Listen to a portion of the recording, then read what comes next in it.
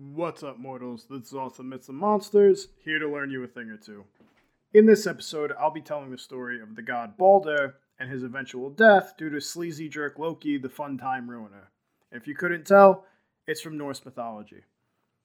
Balder was the favorite son of Frigg and Odin, even when counting his half-brother Thor, and especially when counting his full brother Hod, because nobody liked Hod.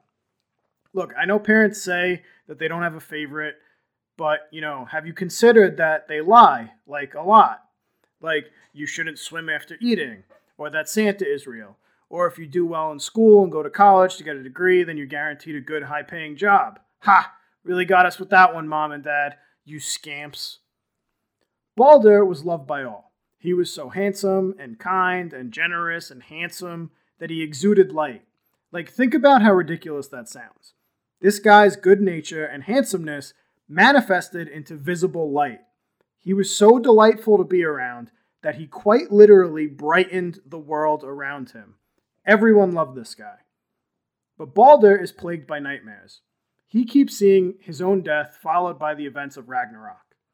Ragnarok is the Norse end of times, when the giants and the monsters go to war against the gods and pretty much everyone ends up super murdered. Thor kills a snake and then dies to its venom. Odin gets eaten by a wolf, and then Vidar kicks the wolf in the face. Surtur burns everything, and Loki captains a ship made out of toenails. No one is happy about that last part, not even the monsters. Everyone has their limits, and toenail boats should be on everyone's list. Now, in Norse mythology, dreams were considered prophetic, so everyone is freaking out that their favorite person could be in danger.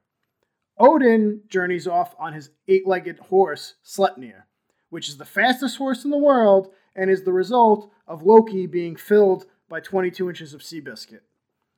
He takes Sleipnir to the underworld to awaken a Jotun seer from the dead in order to discuss his son's dreams with her. And this woman must be super legit if Odin is off seeking her counsel.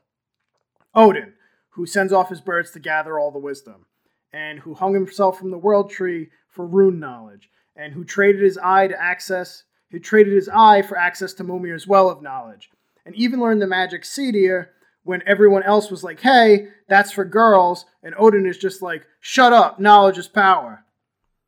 So Odin has to visit the Jotun woman in disguise because as a Jotun, she hates him. The Jotun tells Odin that the underworld is planning a big feast because the god Balder is soon to join their ranks, and even the dead love him. Odin asks her who will avenge Balder's death, and she says the god Odin will bang a princess and their child will grow up in a single day and then kill the murderer. The Jotun woman pretty quickly realizes that it's actually Odin in disguise, which is crazy to me that he's actually wearing a disguise and is found out, but when they shove Thor's overly muscular ass in a dress and present him as Freya, the goddess of beauty, no one had any idea. How little effort did Odin have to put in to his costume? Did he just switch which side his eye patch is on, hoping everyone in the Nine Realms is as bad at recognizing faces as the citizens of Metropolis? Odin returns home distraught, and Frigg decides she'll take matters into her own hands. So she goes to everything in the world. And I mean everything. Not like every person or every living being, every animal, just all of the things, all of them. And makes them each promise never to harm her son. And the things agree. Why would they want to hurt the god of being so nice that it radiates out of him in actual light? She asks all the things except mistletoe, of course, because if she asked mistletoe, then we wouldn't have a story. So Frigg returns home and tells everyone that Balder is now super invulnerable. And you know what all the gods do, being who they are, need to immediately test this theory by hurling all sorts of rocks, knives, and axes at him. I wonder who was the first to step up and start throwing stuff. It was probably Thor. He seems like the kind of guy to hear that something's indestructible and immediately try to break it. I bet he didn't even hesitate. He just whipped his hammer at Balder before Frigg even finished her sentence. But it turns out she was telling the truth, and Balder ended up being virtually indestructible. This becomes a big game for the gods. They all like to hurl random things at Balder because he can't get hurt by them. And I imagine he could still get annoyed. Imagine walking through Asgard and the gods are just tossing all their garbage at you. Because why not? It doesn't hurt. I know it can't physically hurt him, but I imagine being everyone's perpetual target has got to hurt your feelings. Like, how many times did Balder have to sigh and say, we already know that feces doesn't hurt. Can we just stop throwing feces? It doesn't do damage, but it's gross, and it stains my clothes, and it stinks. And Loki just kept throwing feces because that's who Loki is. Everyone is having a grand old time, chucking stuff at Balder, except for Hod, who is blind and therefore can't aim. Loki decides to step in and right this grave injustice. And he does this by overhearing Frigg telling someone that mistletoe is the only substance in the entire Nine Realms that has any hope of harming her son, and Loki goes off and fashions a weapon out of exactly that. Loki earns his nickname of Sleazy Jerk Loki, the Good Time Ruiner.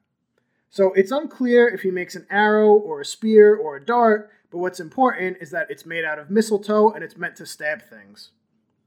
So Loki then invites Hod to join in on the fun of throwing things at his brother, and Hod is all for it. Loki then helps Hod aim his stabby stick at Balder. Now, Hod's aim is impeccable for someone who can't see at all. In order to get it so precise, I imagine Loki got real close, thrust his pelvis into Hod's butt, and guided his arms like they do in every poorly written romance moment in movies. Like, yeah, sorry, the only way I can possibly teach you this thing is with excessive groping after I slam my genitalia into yours. And the audience is like, oh, what a nice scene to watch two people dry humping. So, what happens when you throw someone's only weakness directly into their heart? Balder dies, and Hod is all like, yeah, I participated, until he realizes that no one else is making a sound.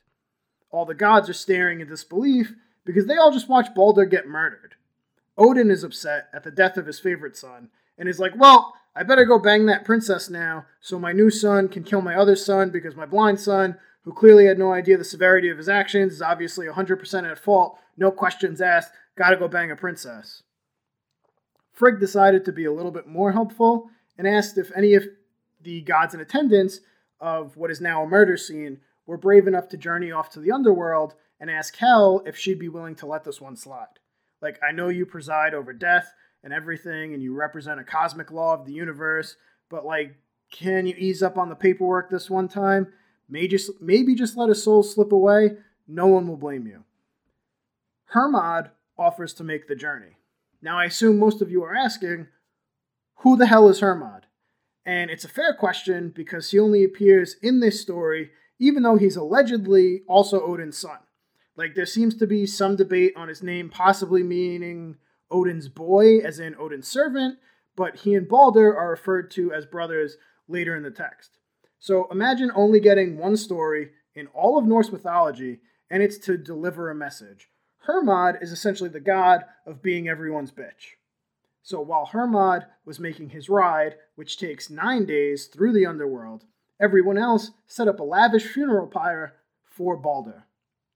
They loaded Balder's ship, Hringhorni, up with all this treasure and stuff, including his wife Nanna, because Nanna got so sad when her husband died that she died too of sadness. So they just heave-hoed her onto the boat with him. Odin even places his ring Draupnir on the pyre for his son. Draupnir was a self-replicating gold ring that dropped off 9 copies of itself every night and crashed the world economy.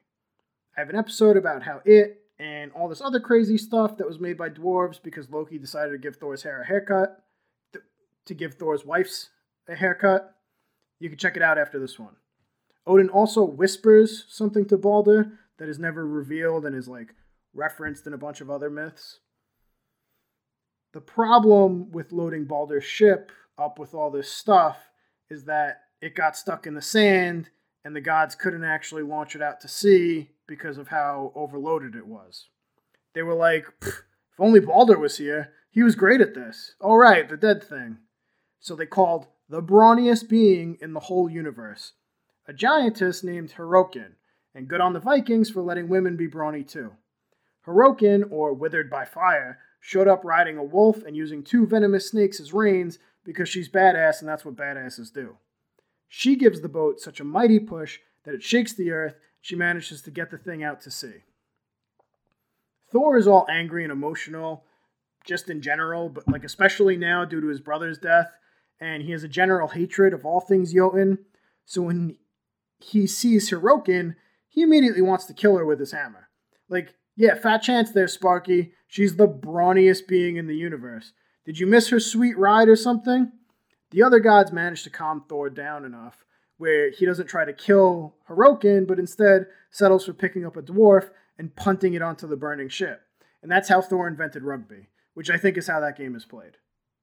So now back to no one's hero, Hermod, out on his only quest ever. He finally reaches the bridge to cross the river Yul, which is guarded by the giantess Modgud. Her name either means battle fury or battle weary, which seems like a very important detail because those names are the opposite, and one is way scarier to face in the underworld than the other. Like, maybe it depends which side of the battle she woke up on that day. Also, I don't know how you get to the underworld, but the fact that Hermod and Sleipnir have to cross a bridge means they just took a road, I guess. Modgud wonders why Hermod has come all the way to the underworld, and when he tells her that he's on a quest to ask Hel to save his brother, she just lets him pass. No fight, no fuss, no nothing. So it's definitely the tired one. Hermod reaches Hel and tells her about how all the gods wept when Baldur died and asks if she can release him from her realm. Hel says that she will on the condition that every being in the universe weep for him. And it's not as ridiculously impossible as you might imagine, considering Frigg already went and asked all the things in the universe not to hurt him. So, like, what's another trip to talk to everything in existence? Hermod relays the message and Frigg gets to work. Her efforts are 99.9999999% successful. But of course, a single giantess refuses to weep for the fallen god. The giantess is none other than Loki in disguise, being the biggest ass in the universe. So Baldur has to stay in the underworld, and all the gods are sad about it.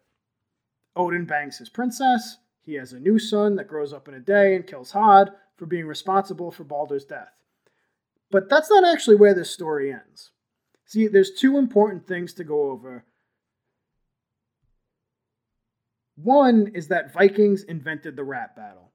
They would have contests called flighting that involved the participants insulting each other in verse. So, yo mama jokes are timeless. Humans have never changed. We've always been the same. The second is that Loki can't help being a giant asshole at all times. So he gets real drunk one day and kills a servant in Asgard. All the other gods are real angry with him, but he's got the confidence of several barrels of mead, so Loki doesn't back down. He goes on to insult every single god in the room, one at a time, and in verse. He calls Bragi a coward, then he calls Bragi's wife Idun a whore. He says he can bang Tyr's wife whenever he wants, and he also calls Freya a whore. Then Odin steps up and is like, hey, you remember that time you spent 8 years on Earth as a woman who milked cows and gave birth? And Loki is like, you remember that time that you wandered around the Earth disguised as a fortune teller and knocked on people's doors like a loser? And they both go back and forth. It goes back and forth, either until, in one version, Thor shows up and Loki shits himself because he knows Thor is always eager to use his hammer, or Frigg tells Loki that if her son Baldur were here, then Loki wouldn't be so mouthy. And Loki, in his booze-filled rampage, is like, oh, your dead son Baldur, who is super dead and no longer alive? Thanks to me? Yeah, I carved the stabby mistletoe thing and tricked Todd into throwing it, and I killed your stupid perfect son, who, might I remind you, is now dead. And at this point, everyone is pissed off, and it's the last straw for Loki. He knows he screwed up, and he tries to run away, so he turns into a salmon, but salmon are bad at running, so the gods catch him. They turn Loki's son Narfi into a wolf. Then they sick Wolf Narfi on Loki's other son Nari. After Nari gets disemboweled, the gods take his entrails and use them to bind Loki to a big rock because the Vikings are the most metal people to have ever existed.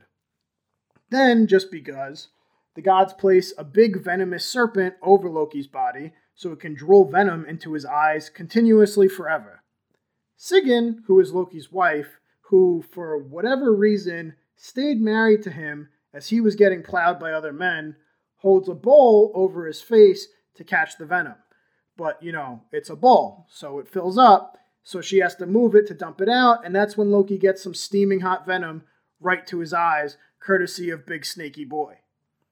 Loki does eventually get out when Ragnarok starts, and afterwards, some stories actually have Baldur coming back from the dead, to lead the surviving gods, though this is likely some meddling due to those pesky Christians to try and make Balder more like Jesus.